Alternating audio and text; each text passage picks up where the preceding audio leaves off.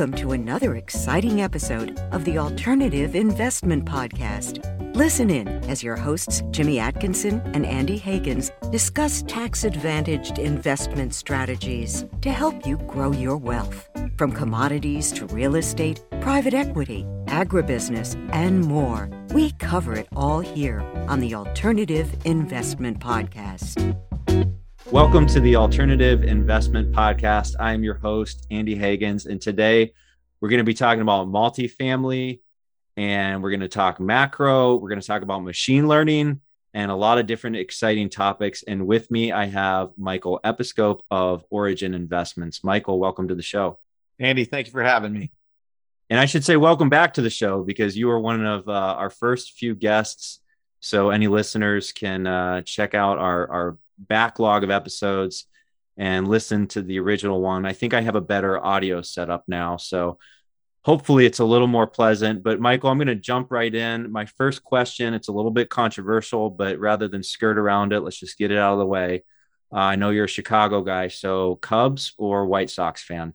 Cubs, absolutely. Not even a question. And it's been a little difficult to watch lately, but you got to have some patience. They're rebuilding right now. And I would say that Wrigley Field, though, there's no better place, even when they're losing, to watch a baseball game. Yeah, it is an awesome field. I just took my kids to a Tigers game. And so, as a Detroit Tigers fan, I think the Cubs or almost any team in Major League Baseball probably having a better season than we are.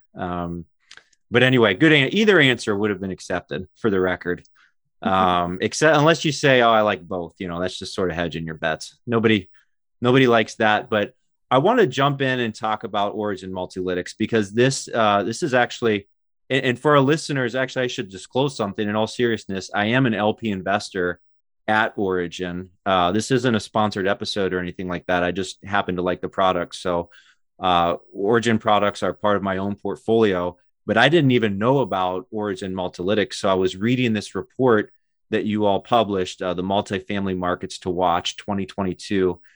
And that included 5 cities which your team believes are appealing markets for investors.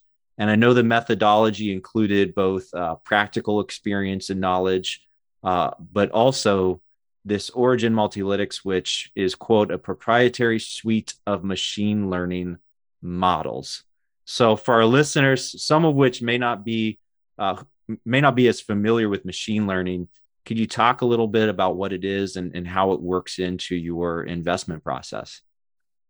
Yeah, first of all, thank you for partnering with us, Andy. I'll take you back a little bit, like why we even created our own machine learning. And in the world of finance, whenever you're creating a model, one of the most important variables in any model is growth.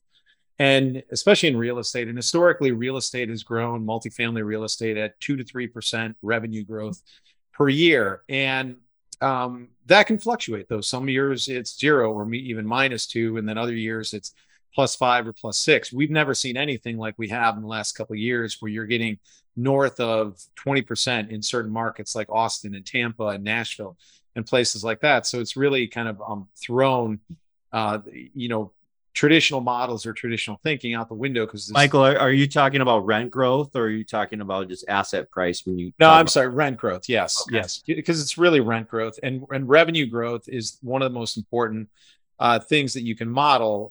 Put into any model, right? At 3%, the deal works great, and you're doubling your money. At 0, you might be losing your money, and it sounds like that's a thin margin.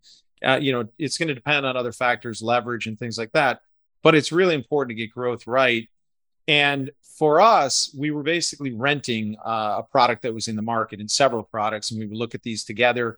And then you use historical averages. And it was one of these things that we were really frustrated by, because there were times that both looking at deals where you got rent growth wrong, and it wouldn't crush the model. We've always been conservative in the way we've underwritten, but it was also about missing deals. And if we're underwriting 2.5% in our model, that's going to create an economic value that we're willing to pay for an opportunity. Whereas if somebody else is using 3.5% in their revenue growth, they're going to be able to pay a much higher price. Well, if the reality is that the rents grow at 5%, we would have made a tremendous amount of money in that deal In the 3.5%, the people who actually paid more than we did made a lot of money. And so we're always looking at ways we can innovate. We're looking at our decision making. And so it was about 3 years ago that we decided to hire 2 individuals from the University of Chicago, some data science students there. And it was sort of like a Hail Mary. Hey, let's bring them in. Let's bring them in as interns. Let's tap them in. And they're incredibly bright. And we sort of took what was in our head, and I should say the acquisitions team's head, about what they know about the real world, because you can't create a model just by itself and set people loose. You have to take or have a theory about the real world. What drives investment performance? And we know that it's job growth, it's population growth, it's affordability, it's barriers to entry, it's things like this. And then there's all kinds of things around the periphery that help you determine those variables and which way they're leading, right? Are you getting a population growth that's continuing and trending in that direction? Or is this just kind of a one-time event? Are you getting real jobs coming here? And you're scoring all these things. But when you're doing it in a manual way, you can only score one city at a time, and it's very laborious, and you have to take shortcuts. And so for us, it was really important to get this right. And we hired these data scientists. They're incredible. They use all kinds of spatial data analysis, linking cities together, evaluating literally millions of pieces of data, something that a human couldn't do, and using some serious computing power to put all these things together to ultimately arrive at a top line rent growth. And when we started looking at this, certainly it's been an iterative process. It always will be. We'll continue to backtest it. But even version 1, when we backtest it, and you backtest these things sort of blindly, you look at the data and you pretend that you're going back 4 years ago, but you don't know the future, and you're taking this and you're looking at this, okay, what does this machine learning actually spit out for an end variable or an end product versus what we were using, right? The product that we were renting spit out. And what we found over and over is this was what we were creating was more and more accurate than what we could rent. And that really became sort of this aha moment. Hey, we've got something here. This is really, really important for what we do, what we're doing. And we continue to pour money and resources and time and energy and effort into this until we really got to a product that we deem, we branded, to your point, Origin Multilytics, that we use internally. And we use this both, sort of a proactive way, right? To look at cities where we want to be, but then we also augment that with a boots on the ground, because you can't outsource decision-making to just predictive analytics or a machine. You have to have people on the ground. And we've had people on the ground in their markets for years. We always believe that, but it was much more of a feel. This is taking data and analytics and combining it with that feel to saying, hey, this is my theme. Is this right? How does this work? And so we can go at the macro level, look at the city, we can look at the submarket, we can look at the site to really dial in and become more and more accurate. And ultimately what that does is it helps us deliver what we're trying to deliver, which is higher risk adjusted returns, protecting capital, just finding better deals and protecting investor capital and growing it. And so it's been a very critical part of our business going forward, and it's just something that now we've incorporated into our everyday sort of methodology. So when we go to credit committee, everything done there is evaluating what we're looking at on a deal by deal basis against what our Origin Multilytics is actually predicting. And generally, I was saying this earlier, we tend to be very conservative. And if we can make a deal work, let's say rental, rates per unit on a monthly basis, what we were looking at a deal today, and the Origin Multilytics had this particular property trading for $1,900 per month on average. And I think we were underwriting right around 1763. And when you can make a deal work at 1760, when the comp set out there is trading for 1800, 1850, and you're triangulating Origin Multilytics at $1,900, all that feels really good to point towards a yes. If you got if we're looking at a pro forma and you have to price things to perfection and you need to command $1,900 rents, and the Origin Multilytics is saying, hey, rents here are really in 3 years going to be $1,800 and your comps are trading at $1,700, that's a pass all day. And a lot of what we do is it takes a lot of time and effort and technology and experience. But when you get to the end result, what I was just talking about is a lot of common sense, just triangulating this and saying, how does this feel against where the market is? Where are our cap rates today versus where the markets are? Where are the comps at? Where are the sales? And you're looking at things, and there's probably like, maybe 4 or 5 things that really matter when evaluating an opportunity. And rent growth is certainly one of them that we've spent a considerable amount of time getting right. Yeah, that's really interesting as an LP in your fund or really in any fund.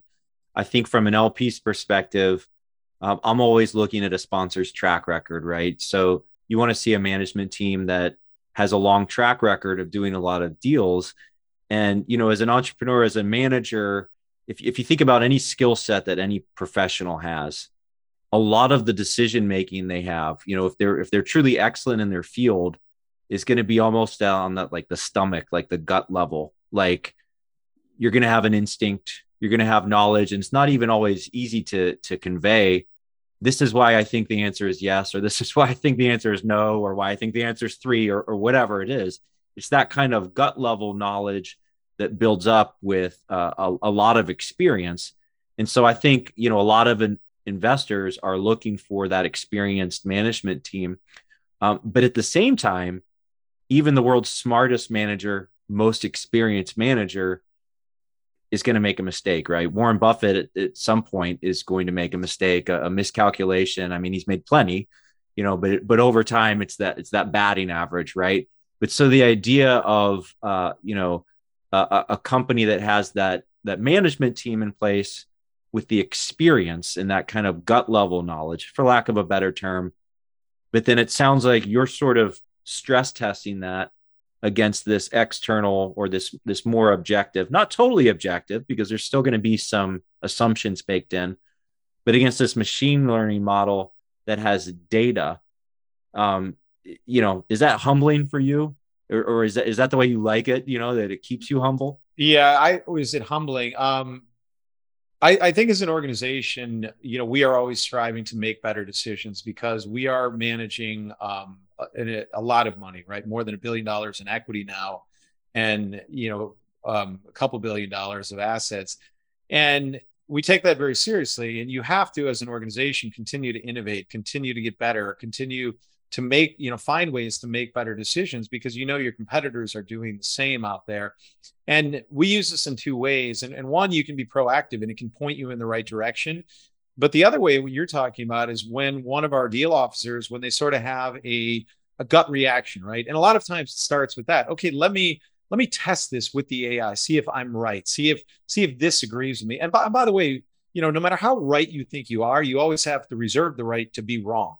And in these cases, this is why we as a fund are diversified. We love Phoenix, we love Tucson, we love Austin and Nashville, but we wouldn't be an Austin fund. We wouldn't be a Nashville fund. We wouldn't be, a Phoenix fund, because there's always X variables that you can't even factor in into these models that you just don't know. So diversification is a way to take out some of that X factor risk. Certainly we're denominated in the US dollar. We're only domestic here in the United States, but by being spread across different states, we do diversify away some of that risk.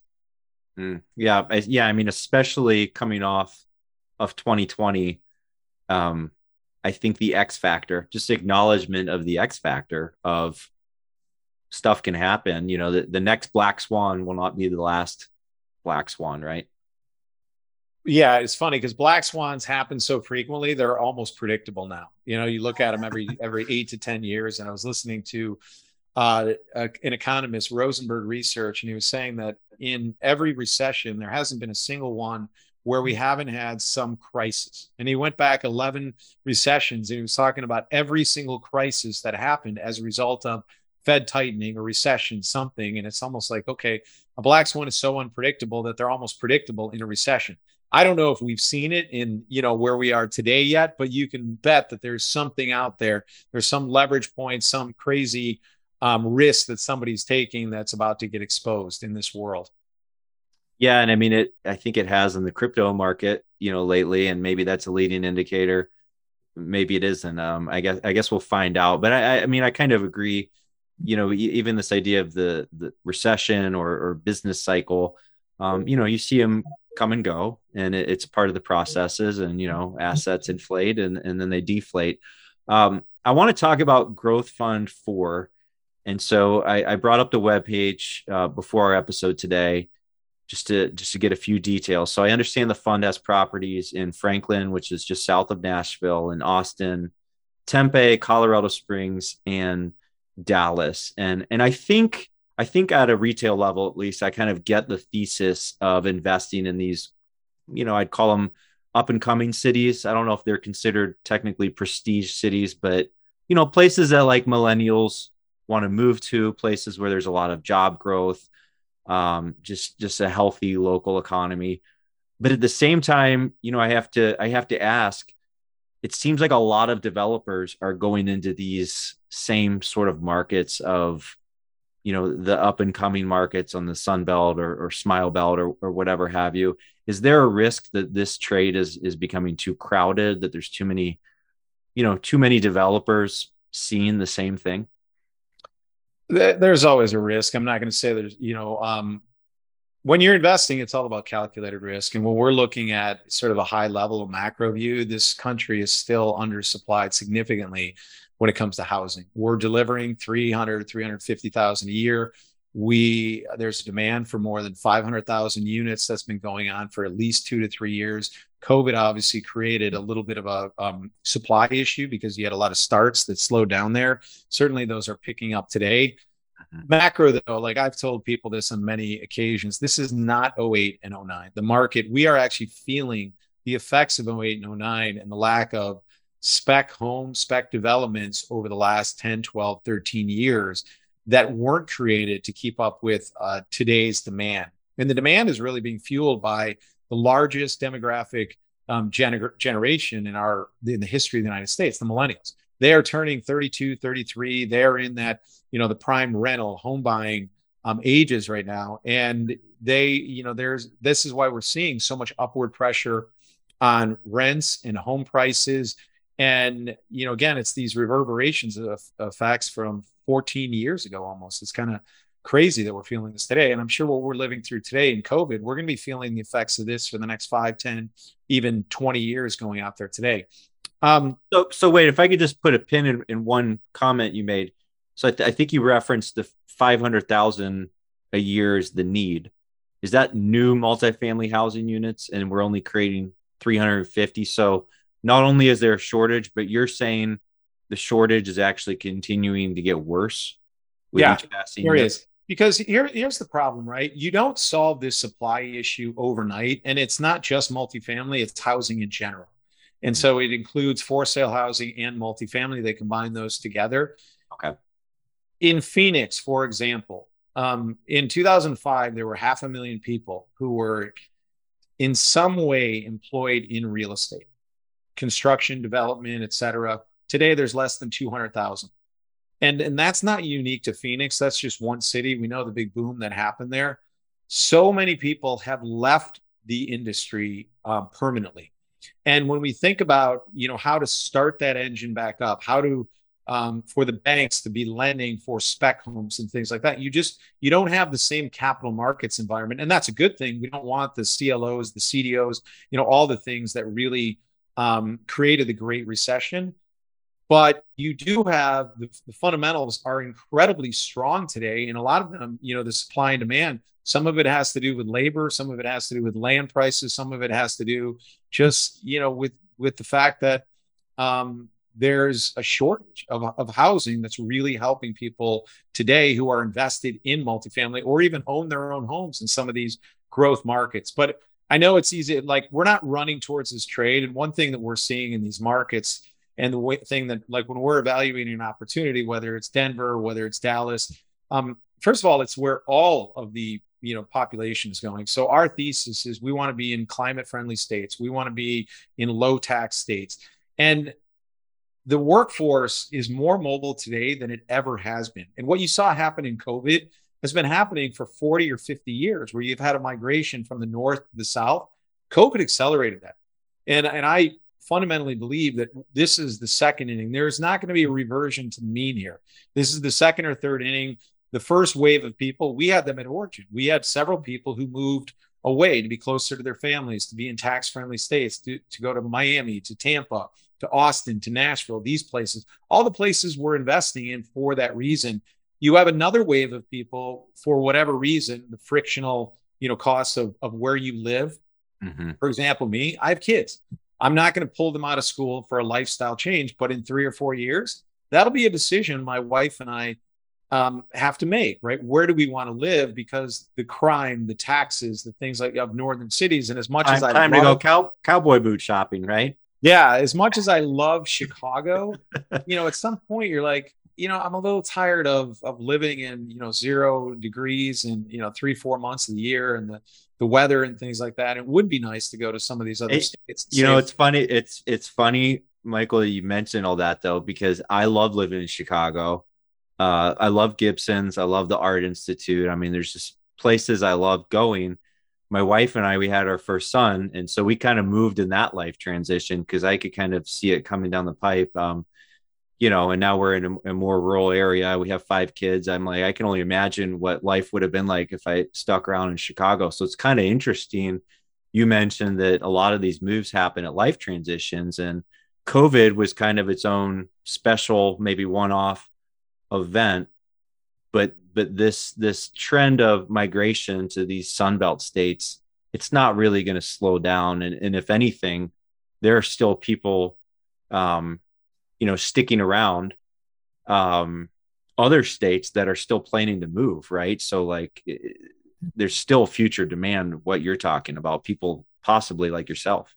Yeah, we're not concerned. I'll tell you what concerns me in the market right now, when you're talking about Dallas and Austin and Nashville and Denver and these hot markets, are the buyers who are buying the existing assets, the value add, the core plus, things of that nature. Mm-hmm. And when we're doing development, the reason why we're not buying any value add or core plus today is because of replacement cost. And the only way that you can protect yourself in today's market is by building. That is how you are going to achieve the lowest basis in the market. And it might sound counterintuitive to build versus buy, that building could actually be less risk than owning. But if you're buying a multifamily property, let's just say for $300,000 per unit, and the replacement cost is $260,000 per unit. And we're seeing this all. We're seeing 10-year-old, 15-year-old properties trade $40,000 to $50,000 per unit above what today's replacement cost is. And on top of that, the developer has to put in another, call it $15,000 to $20,000 per unit. So their basis now is $320,000, and they have to make a profit on top of that in the future. So they need to sell these for $360,000. I would way rather be developing at, and control my costs and be into a brand new opportunity at $260,000, $270,000, $280,000 per unit than buying something new. So the cap rate, quote unquote, then on that ground up development is actually higher than the existing property you can go buy. And then, by the way, it's not going to have a leaky roof on the first day, when you open up your brand new building, right? Yeah, we use a term called return on cost, and return on cost is a cap rate in the future. So you look at your net operating income that you're going to produce in year 3, you back that into your costs, and it's the cap rate. And historically, you would have bought existing property because your cash flow would have made that difference. You would have looked at it and you said, look, I'm going to buy this property because I'm going to generate an 8 to 10% cash on cash over this 3 years. And rather than building and waiting and taking this risk, right, this makes more sense. Today, that doesn't exist because people are paying 3, 3.5, 3 3/4 caps. We're starting to see the market move, the capital market shift a little bit, cap rates move up, but you're not generating a cash on cash yield because you're borrowing at 4.5%. So when you're buying at 3.5, you're borrowing at 4.5, you're paying the bank every month to own a cash flowing asset, which makes 0 sense. So, yeah, and I got to ask, how could this even be happening? I mean, I know there's like a lot of roll-ups occurring in various sectors because there's this institutional money coming in that, like, we need to deploy $1 billion at a time. I mean, is it just because of these giant players that want to deploy it into an existing asset, or why would there be such a mismatch between ground up development and these existing assets? Well, for one, supply. So you're looking at limited supply, and what's out there is getting bid up substantially. We talked about that earlier.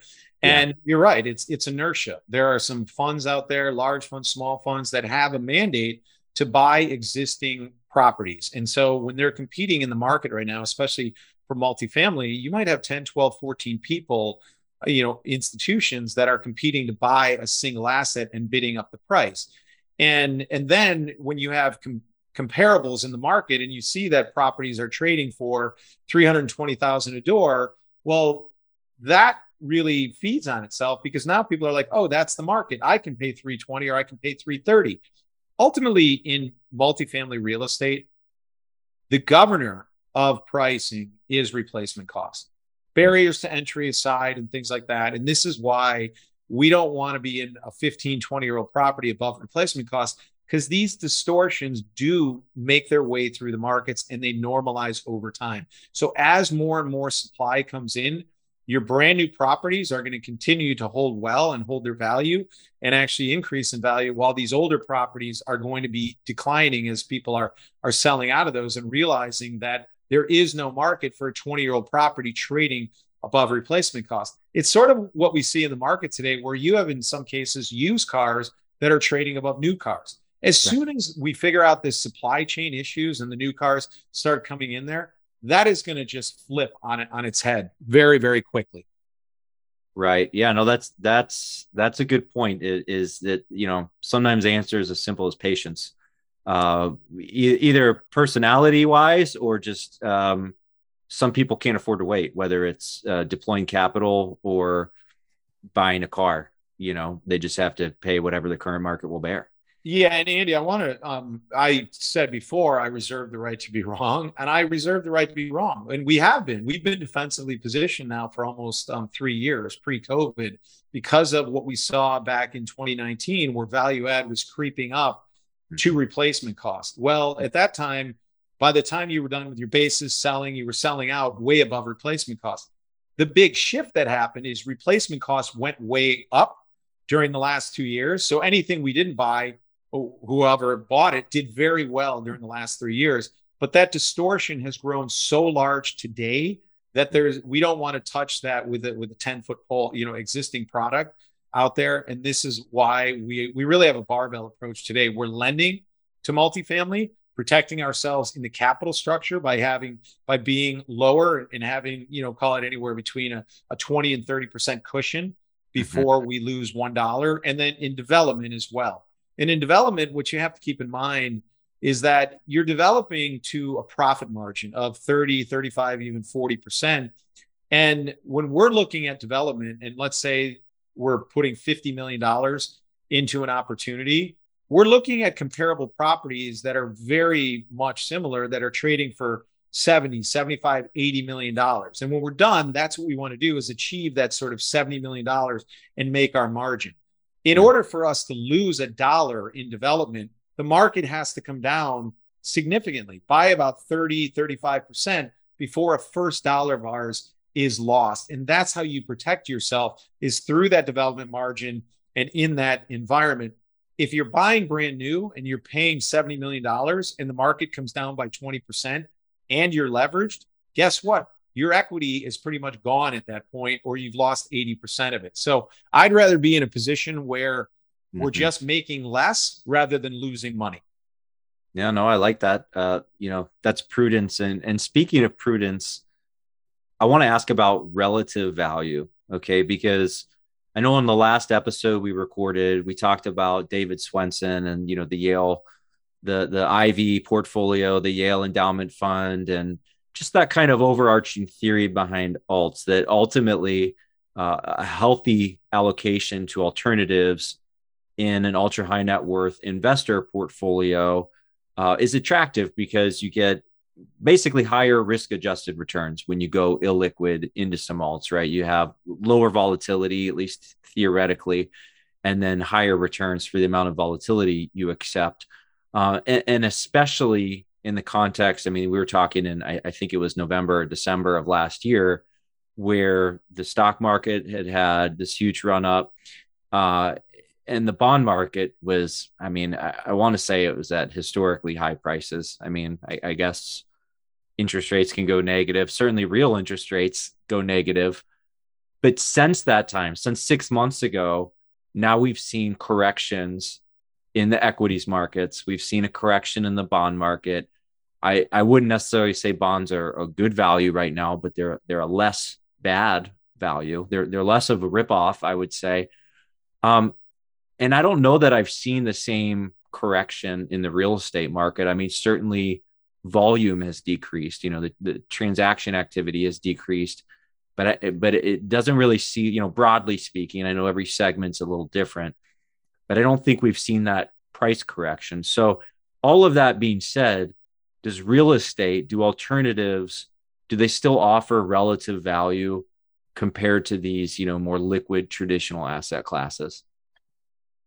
You were talking about David Swenson, and David, I actually saw him speak a long time ago. And I think it was my partner, David, who asked him a question. And really, his secret sauce was being able to select managers. And he had an entire team to be able to do this. And the reason why you want to get into alternatives is for alpha. That's it. You don't want to go get beta. You don't want to just be in funds that expose you to the market. You want a manager who is actually creating value from the ground up, not through financial engineering. And that's a really important concept. And the other thing is that you don't just throw asset allocation out the window. It's a different way to use, to perform asset allocation in a portfolio. So you still need your sectors, but you're getting in through alternative managers. And real estate, I think it's one of the easiest alternatives to expose a portfolio.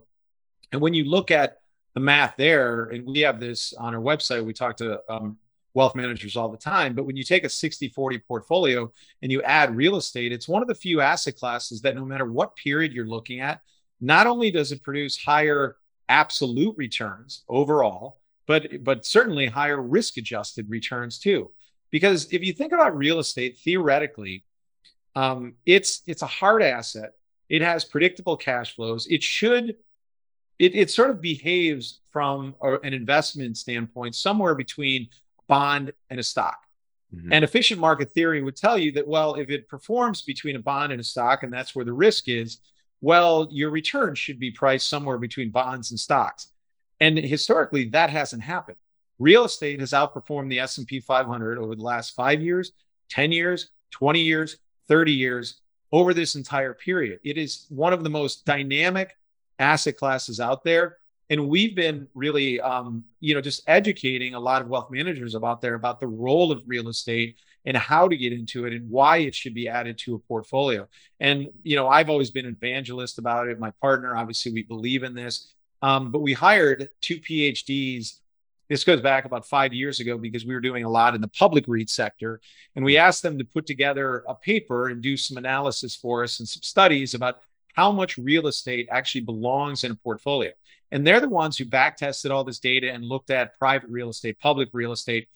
And it was interesting because the more they added to the more real estate they added to the portfolio, the better it got.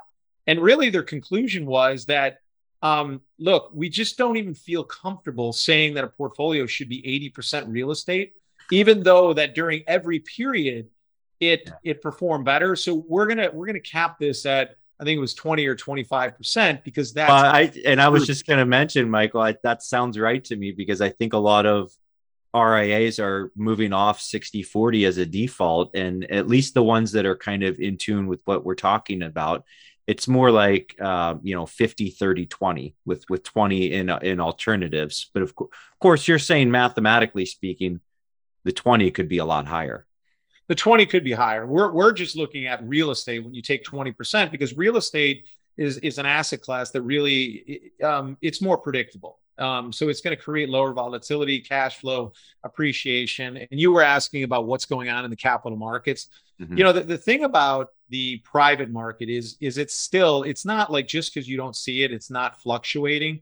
Mm-hmm. But as a manager, we have the ability to adjust our pricing according to what we think are reasonable adjustments. And so I'll give you an example, like the public markets right now. I follow those, especially the REIT market, and the REITs are down about 30% right now. And you can make the argument that they were too high, that they're too low now, but they're subject to the whims of the market, to the emotions of the market. And Sure. the earnings don't really change. It's just the sentiment of the market, like so many companies out there. In the private side, when we are marking assets to market, we're marking them up slowly over time. And if we see an outlier and somebody paid too much of a property, we're going to discount that. And we're going to look, we're just going to get rid of it.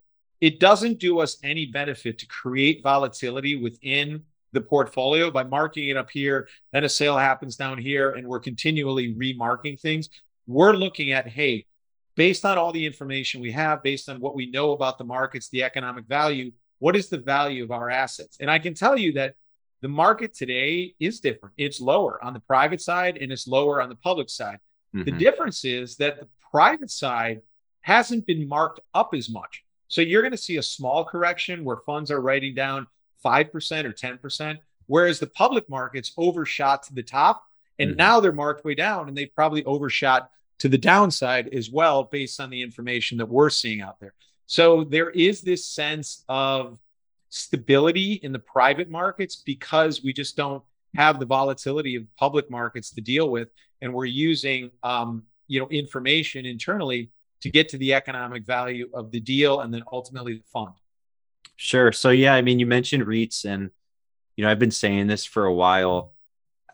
I don't really recommend investors invest in publicly traded REITs, or at least I didn't, certainly not last year, simply because it seemed to me that there's this huge liquidity premium being paid for them, such that they just weren't a good deal. Like in the grand context of real estate, to me, they got too liquid, and in the sense that big funds or investors who just wanted an allocation to real estate would invest in a publicly traded REIT. They became a crowded trade. But if you looked at the underlying fundamentals of the assets inside the REIT compared to the assets inside an alternative, like a non-traded or illiquid alternative, the REITs were just a terrible deal. And so, as you've said, if they've fallen 30%, I think some of that is probably just like the liquidity premium. Some of the liquidity premium has, fallen away. And then some of it is economic adjustment. Andy, I'm going to disagree with you a little bit here. Okay. I'm a big fan of public REITs, and it's not an or, it's an and. And the challenge with only going into private is a company like ours, I can only give our investors exposure to multifamily. I can give them alpha through ground up development. The public REITs allow you to gain exposure to other asset classes that you may not even be thinking of, which is why they've outperformed the S&P 500 over so long. If you want to gain exposure to commodities, timber, lumber, things like that, you buy Weyerhaeuser. Timber is one of the best investments out there, and you have to be careful about price, to your point. But REITs are so transparent that you can get to the underlying net asset value to understand when you're getting a discount versus a premium and paying, and they really don't fluctuate too much around the true net asset values you can imagine.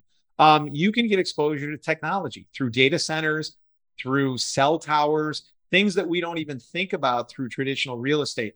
You can take advantage of the trend in e-commerce by getting into private real estate through industrial, or in public real estate in industrial on that side. So I really think it's an and, not an or, that, private real estate, a lot of times, especially in called capital funds, you have capital sitting around, you have deploying capital. And by using both together, that becomes the most optimal portfolio.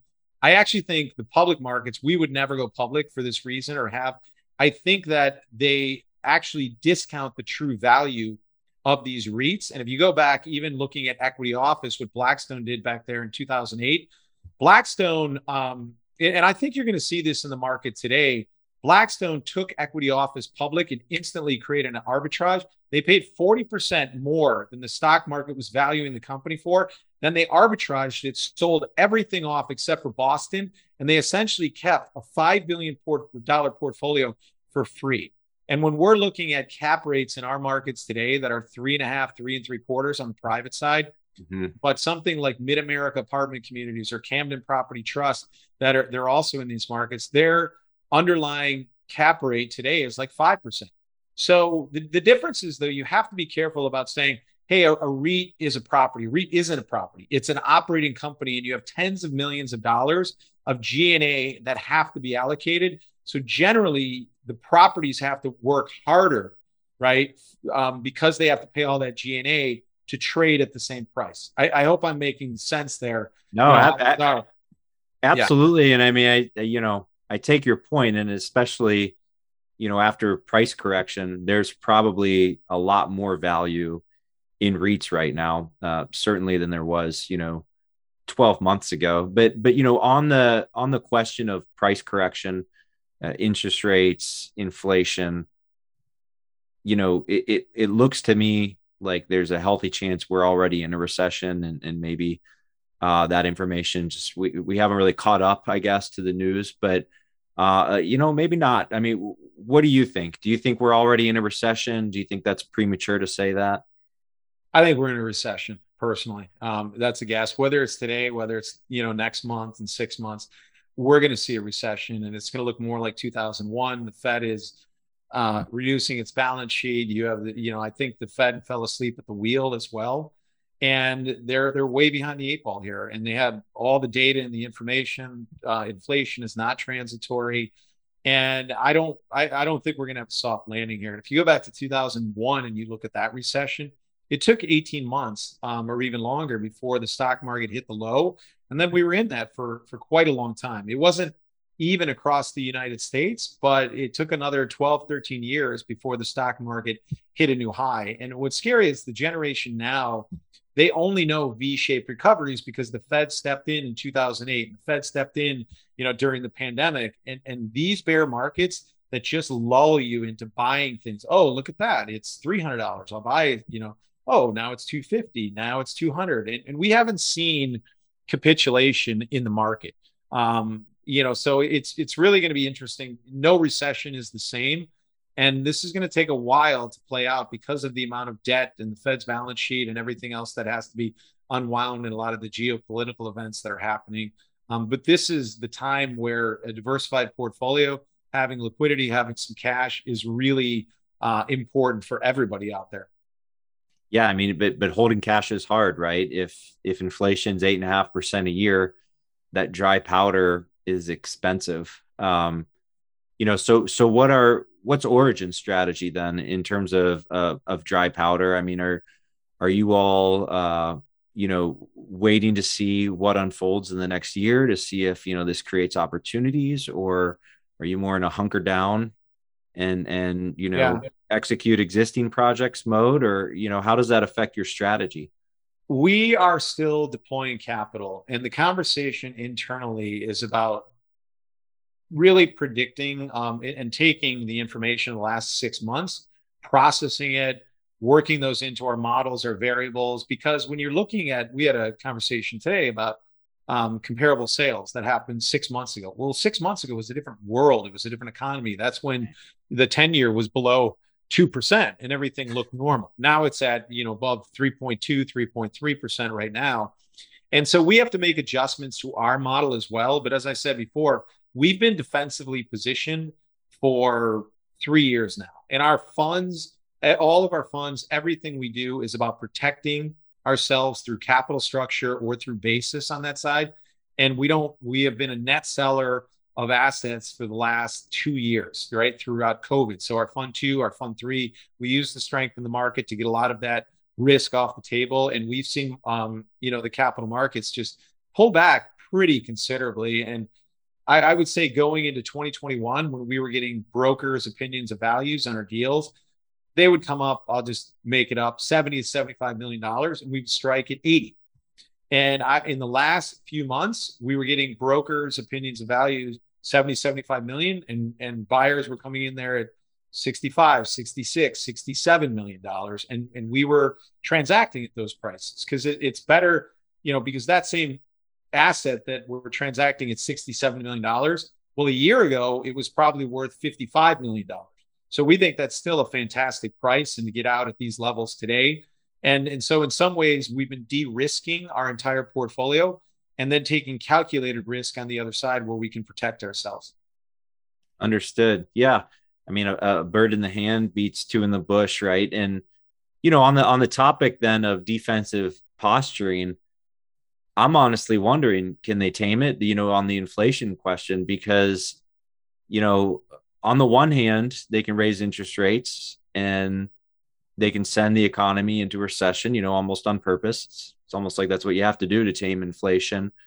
But that's not going to solve the supply chain problems.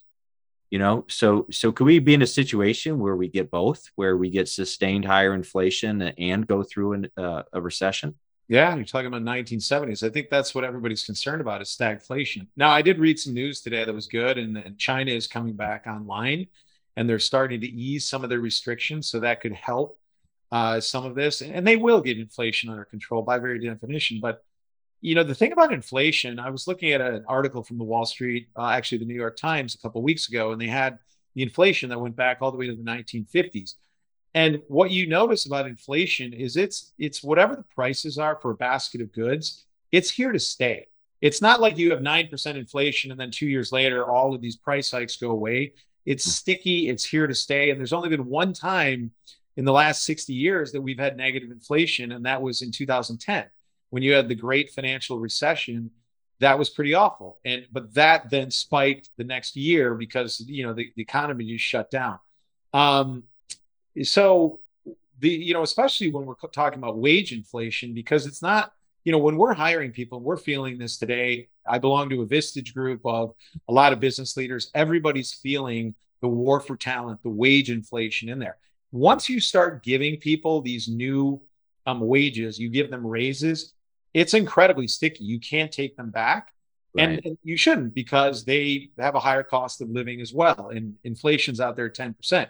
But what will happen is if you need to cut costs, you're not, reducing wages, you're laying people off in that situation. We've already seen a huge freeze on hiring from a lot of major companies out there. So to your point, all the leading indicators point to the fact that we are in a recession or heading for it. We've already had 1 quarter of negative growth, another quarter, and that's textbook recession. So, we'll see what the future holds.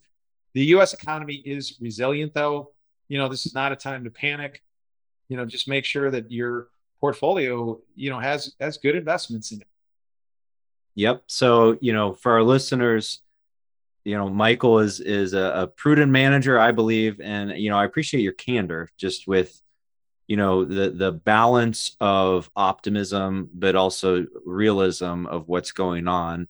And it's really cool just to hear how, that feeds into your investment strategy, which to me, again, I guess if there's one word I have in my head, it's just prudence. And I think that's a great stance to have as a steward of investor capital. And I think a lot of our listeners and visitors are probably interested in learning more about Origin Investments. So Michael, where can our visitors go to learn more about Origin and all your offerings? You go to origininvestments.com, or you can email me directly, michael@origininvestments.com. And Andy, I want to say one thing about what you just said, which, is really about experience as well. And you look back at this, because I've been a student of the markets for 30 years. And what I realized, and I told somebody this the other day, you have to keep investing. You can't put your head in the sand. If I would have told you that at the beginning of 2020, that there was going to be a global supply chain issue, that there was going to be a pandemic, the world was going to shut down, that all the Ukraine was going to war with Russia, what would you have done at that time? You would have put your head in the sand. You would have sold everything, and it would have been the worst thing that you could have done, because the market had this massive bull run. So even in the face of us having all the information, we still might be wrong on what we should be doing with our money. And it's so important. The most important thing is to always be invested in the market and protect yourself along the way, however you can, whether that's through portfolio allocation or whatever other methods you have. But make sure that you can sleep at night. But hiding your head in the sand is not a good strategy. Absolutely. Words of wisdom to live by as an investor. And as a reminder for our listeners, if you want links to all of the resources we discussed on today's show, including I'm going to put a link into the Multifamily Markets to Watch report, as well as a link to Growth Fund 4. You can access our show notes at altsdb.com/podcast. And don't forget to subscribe to the show on YouTube and your favorite podcast listening platform so you can receive our new episodes as we release them. Michael, thanks again for coming on the show today. Andy, thank you for having me. That's it for our show today. A huge thank you to you, our listener. If you like this episode, please rate and review us on Apple Podcasts. The Alternative Investment Podcast is produced by the Alternative Investment Database, online at altsdb.com. You can learn how to subscribe to this podcast and access the show notes by visiting altsdb.com/podcast. And we'll be back soon with another episode.